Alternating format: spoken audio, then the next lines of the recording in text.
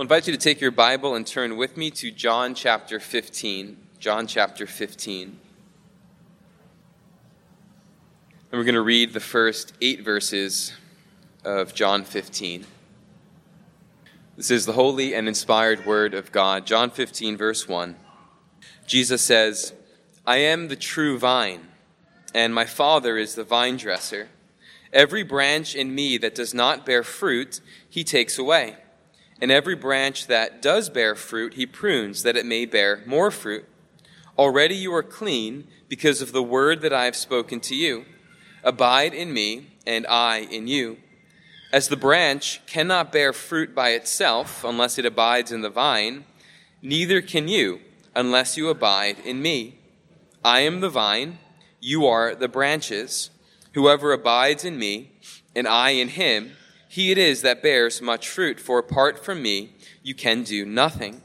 If anyone does not abide in me, he is thrown away like a branch and withers, and the branches are gathered, thrown into the fire, and burned. If you abide in me, and my words abide in you, ask whatever you wish, and it will be done for you. By this my Father is glorified, that you bear much fruit, and so prove to be my disciples." So far from God's holy word. We're going to turn also in the Catechism to Lord's Day 24. And you'll find this in the back of the hymnal on page 882.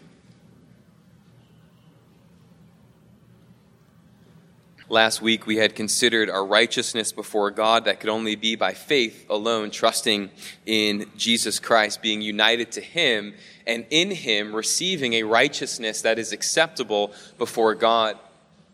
Now, in this Lord's Day, we're going to take up the role of good works in the Christian life. How do we, on the one hand, confess that it's by faith alone that we are righteous, and yet not live licentious, sinful lives, that grace may abound, as some may object?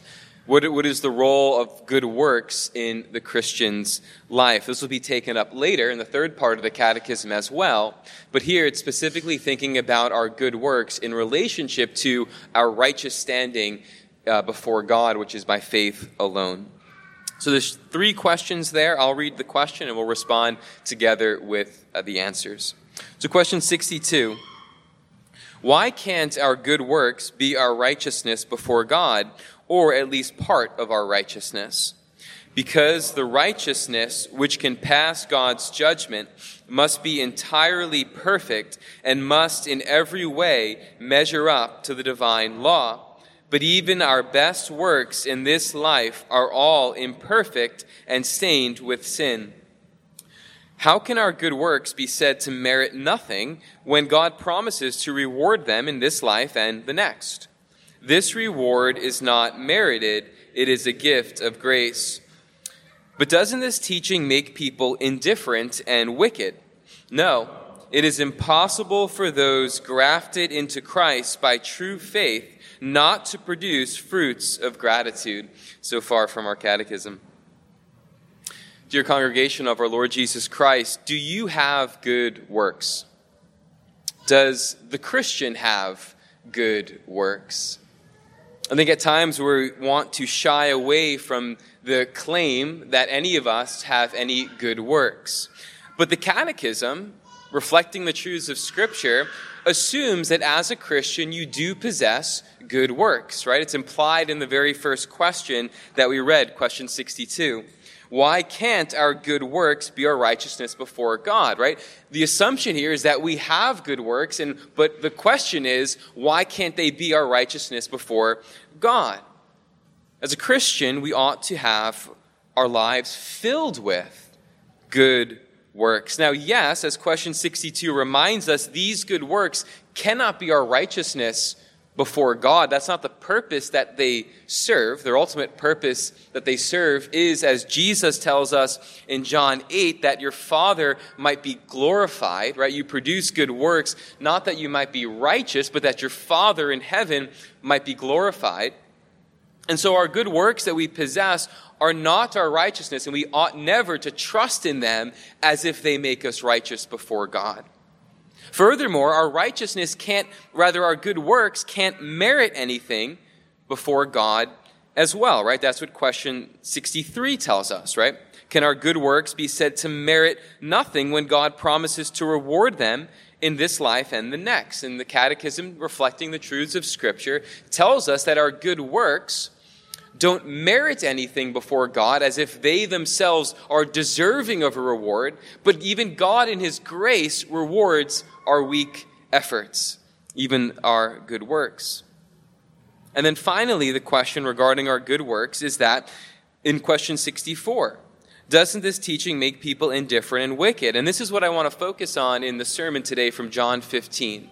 This question, its answer which says, it is impossible, and note that word, it is impossible for those grafted into Christ by true faith not to produce fruits of gratitude, right? So that's put in the negative. It's impossible not to produce fruits of gratitude, or it's necessary, it's inevitable for those engrafted into Christ Jesus to produce fruits of gratitude. And that's what I want to focus on today. Not our good works as those which make us righteous before God. They don't. Only faith in Christ does that. Not our good works as if they merit anything before God, because they don't. They're only rewarded by His grace, all to His glory. But I want to focus on the good works that must be, that inevitably are produced as we are engrafted into Jesus Christ by true faith. And that language, of course, comes especially from John 15, which we're going to focus on under 2 points. There is so much to say here in this discourse of Jesus, His upper room discourse, His final words that He leaves with His apostles before He goes to the cross, dies, is buried, is raised, and ascends into heaven. But as we focus on just a few things in this chapter, we'll do so under these 2 points. First, Jesus, the true vine, and secondly, His disciples, fruitful branches. Jesus, the true vine, His disciples, fruitful branches. And so the first thing we need to recognize, right, if we think about our Christian lives, right, as you think about growing in Christ and talking with many of you, counseling some of you, walking through the Christian life together, I know it is your desire to grow in the Christian life, right? Nobody here desires to be stagnant. Nobody here desires to fall back into the pattern of sin in which God rescued them from. And so all of you look forward to growing in Christ. And first and foremost, right, how do I do that? First and foremost, it's by recognizing who Jesus Christ is. It's by setting our eyes upon who Christ is. I think so often the approach to self-help today and the approach to bettering ourselves today is to focus on yourself, right? That's what you hear all around us, right? Focus on yourself, me time, forgive yourself, right? It's all about self, right? And if I just look to myself, well, then I could better my life. But the proper approach, the Christian approach to growing in godliness, to maturing in Christ, is by first and foremost looking to Jesus Christ and asking the question, who is Jesus Christ? And what is Jesus Christ for me? And one of the many I am sayings, right, Jesus throughout John's gospel reminds us and teaches us who He is, right? He is the true light who comes into the world. He is the bread that the Father sends from heaven to nourish His people. He is the good shepherd who leads you, laying down His life for you. And here, that we're going to focus on is that Jesus tells us that He is the true vine. An interesting simile that Jesus is drawing here for us. One that we're very aware of in nature. Right? We can look around us, you see a vine, and you see branches connected to it. And you know that if a branch is disconnected from the vine, the branch withers away and it dies and it doesn't bear any fruit. But a branch that is connected to the vine bears much fruit. A vine, then, is something of life-giving. It has a source of life in itself that it passes on and shares with that which is connected to it. And so Jesus here says to look around you, notice nature around you as it testifies to the glory of God, and see that I am the true vine. But then the question is, why does Jesus use the adjective true? Are there false vines? Is there counterfeit vines? Why does Jesus speak about the true vine? What is he contrasting himself with? If he's true, what's false or what's wrong or what's counterfeit? Well, throughout John's gospel, and this is a longer point, but we won't spend all the time on this, John uses this adjective true to describe what Jesus brings from heaven in comparison to what came before, right? What came before all pointed to Jesus, right? It all looked to Jesus, and Jesus is saying, now that I have come, and everything that in the past that's pointed to me now fades away, and I am the true thing. So, for example, if you go back with me to John chapter 1, Jesus says this in verse 14, or rather, John reflecting on Jesus' work, says this, that the Word became flesh and dwelt among us, and we have seen his glory, glory as of the only Son from the Father, full of grace and truth, right? So here's our first instance of Jesus being full of grace and truth. He goes on to say in verse 17, if you skip down a couple verses, he draws this comparison. He says, the law was given through Moses, grace and truth came through Jesus Christ. Well, you might ask the question, well then, if grace and truth came through Jesus Christ, would we then say falsehoods came through Moses? Well, no. What came through Moses was good, but it looked forward to its fulfillment in Jesus Christ. And so when John speaks of Jesus as true and full of grace and truth, he's saying that Jesus, if we could just summarize it, Jesus is the fulfillment of everything that came before. All the types and shadows, everything that looked forward into the future, Jesus is the true fulfillment of it. And so Jesus here says to us in John 15, I am the true vine. You see, Israel in the Old Testament was referred to as God's vineyard and as God's vine.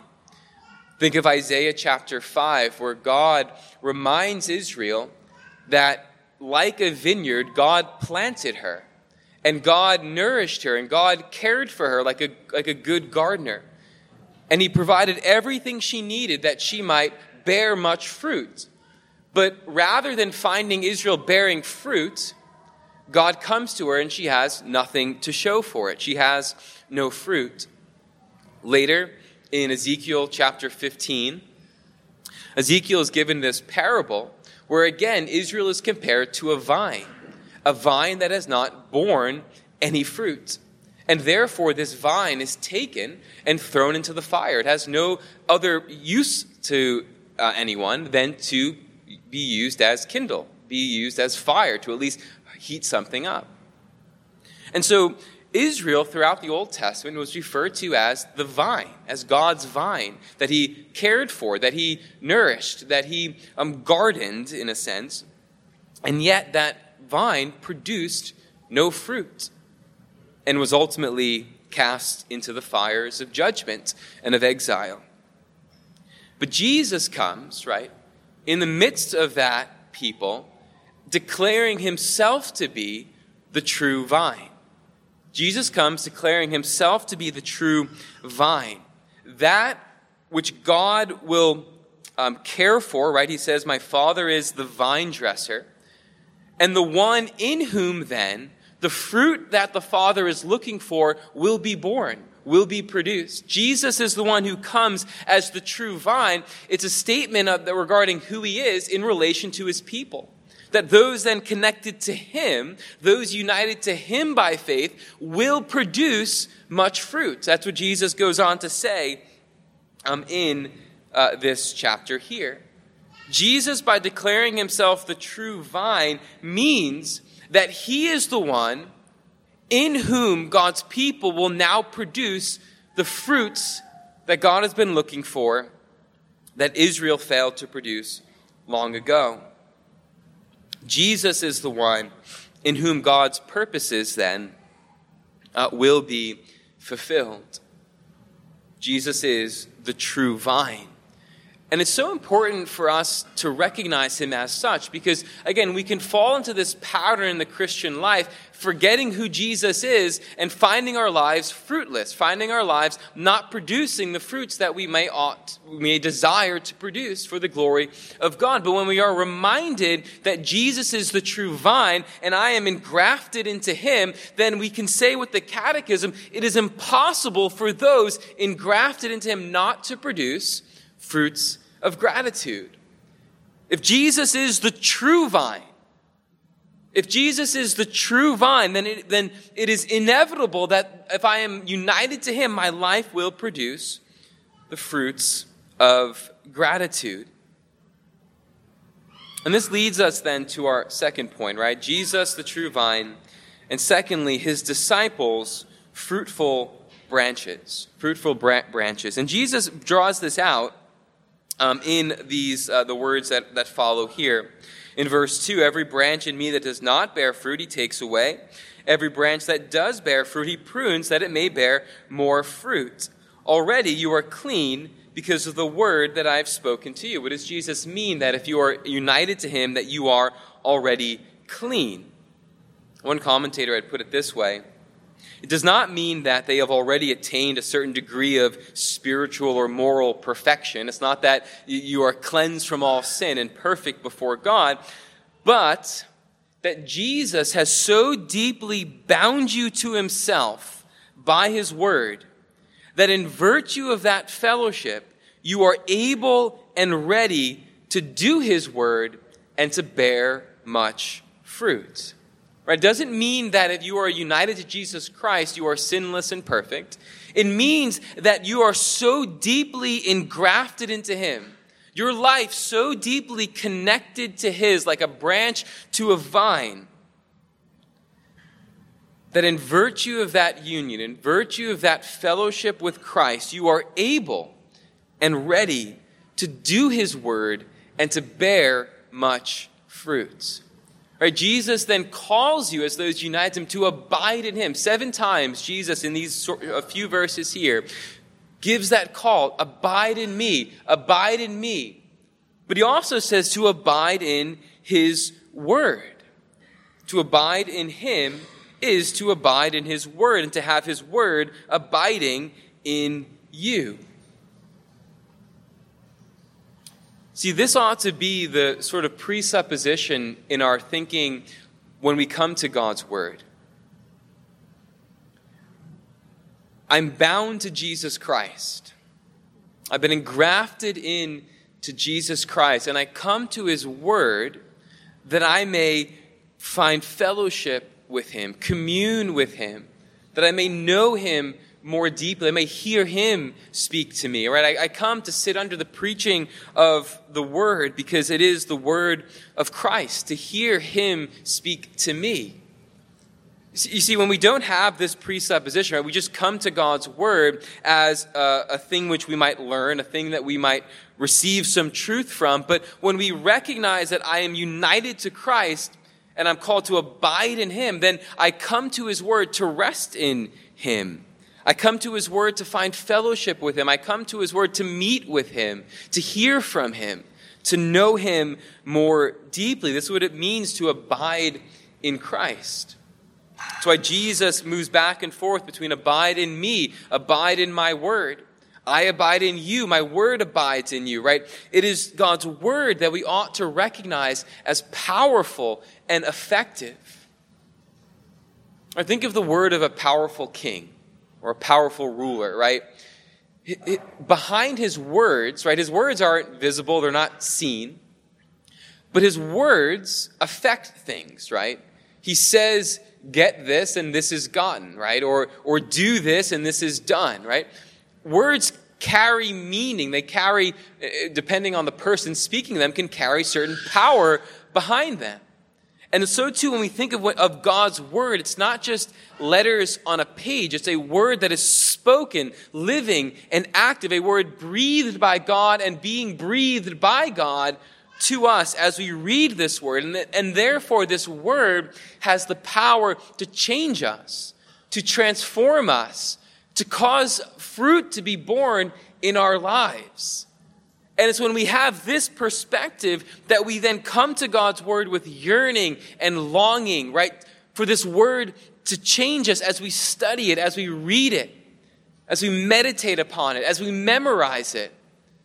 We're going to see later in the 11:30 service, as we look back to the life of Daniel, we find Daniel in Daniel chapter 9, as we're going to see, reading the prophet Jeremiah, and Daniel, as I'm going to say later, appears often as a very mysterious figure, right? How is he somebody so seemingly powerful for God, right? One who can stand before kings without flinching, declaring the truths of God.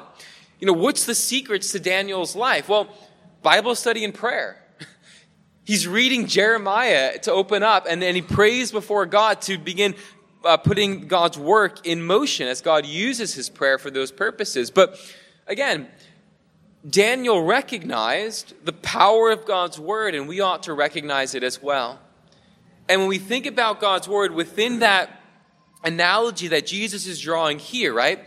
I am the vine, you are the branches, abide in me. And you say, how do I do that? By coming to his word. And Jesus points us to his word because it is powerful, because it can transform and change, because it can train us in godliness, it can correct us and reprove us, right? How does God prune us as his people? Well, through, at times, difficulties, through trials, right? God sends upon us to prune us, but also as his word has that pruning effect to remind us and show us where we need things cut off from us, that we might bear more fruit, right? This is all what Jesus is developing for us here. So as you come before God's word, even this week, remind yourself that Jesus is the true vine. Remind yourself that you've been engrafted into him. Remind yourself of his call then to abide in him and in his word, and then read his word to meet with him. Read his word to see him here, to see his glory, to see his power, to see his beauty, to see his goodness and his love and his mercy and his grace. Again, if we could just contrast this with another sort of presupposition, how we come to God's word, right? The modern approach is so me-focused, right? I come to God's word, okay, what does this immediately tell me to do? What does this immediately say about me? I read the Old Testament, okay, where am I in this story? That's the wrong approach. Jesus' words here are telling us that through his word we abide in him. And therefore, when we come to his word, the first thing we ought to look for, the first thing we ought to desire to see is Jesus. His love for me, his grace towards me, his justice, his righteousness at work in saving his people, subduing his enemies. The implications of this chapter for how we read the Bible are so significant, and we can go on and continue, but we need to come to a conclusion here as we've thought about Jesus, the true vine, us, his disciples, as fruitful branches. And I want to just draw out in conclusion 4 points of further application. Right? We've been thinking about how this ought to change us as we abide in Christ and his word. And the first of 4 is that we ought to prioritize the glory of God the Father. We ought to prioritize in our lives the glory, right? Jesus gives the reason for all of this in verse 8. He says, by this, right, by bearing much fruit, as he is the true vine, and we're united to him, and as united to him, we're inevitably producing fruits of gratitude, right? Jesus is saying, by this, my Father is glorified. As we said in the beginning, right, we pursue good works to bear much fruit, not to make a name for ourselves, not that people might think we're great people, but rather that our Father in heaven would be glorified. Because we know that in ourselves we can do nothing, right? Jesus tells us that very directly here. Apart from me, you can do nothing. The fruit that you bear in your life is because of what I give you and what strength I provide you with. And therefore, all of these things are to the glory of your Father. We're to prioritize the glory of our Father in heaven. Second, we are to prize the word of Christ above all else. We are to prize the word of Christ. And this gets at what we've talked about before, right? The power to change your life is found in Christ, abiding in him. And therefore, when we come to his word, we meet with him to find our lives changed. Paul tells us that we are changed from one degree of glory to the next as we behold the glory of Christ. As we see him, it transforms us and changes us. Think of when Moses ascended the mountain of God, right? As he came back down, his face literally shone so brightly that it was veiled. Well, so too, when we look upon the glory of Christ, our lives are changed. On the inside, we're not going to visibly begin shining, but rather we're going to be producing works and good fruit to the glory of God. Thirdly, right, so we're to prioritize the glory of God. We're to prize the word of Christ. And thirdly, we're to pursue usefulness.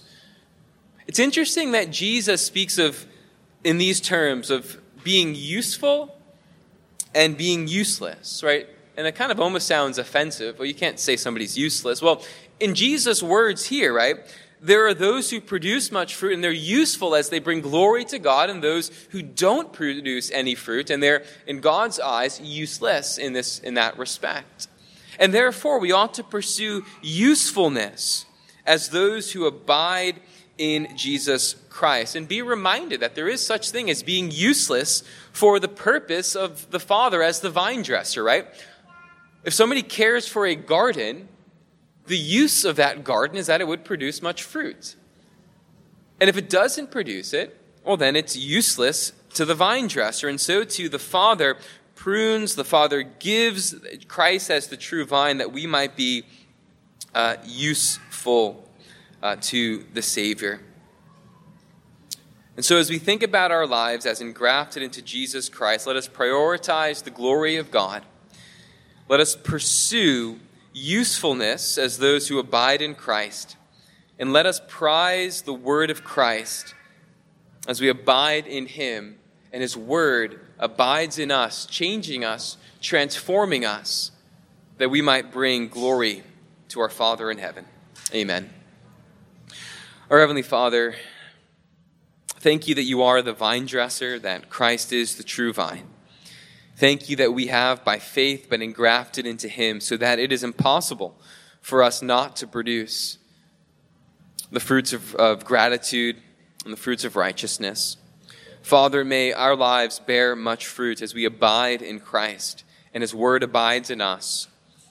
And may we come to your word longing, desiring by faith to meet with Christ, to see him, his glory, his gospel. And that as we behold his glory, you would change us from one degree of glory to the next as we are made more and more into his image, into the one whose life bore fruit for you on this earth, bringing glory to you. And now as his disciples, may we too bear much fruit in bringing glory to your great and awesome name. May we never rest in those works and trust in them as our righteousness before you, but from hearts that desire your glory, may we seek to bear much fruit. And as we are united to Christ, may we bear much fruit. We pray this all in his name. Amen.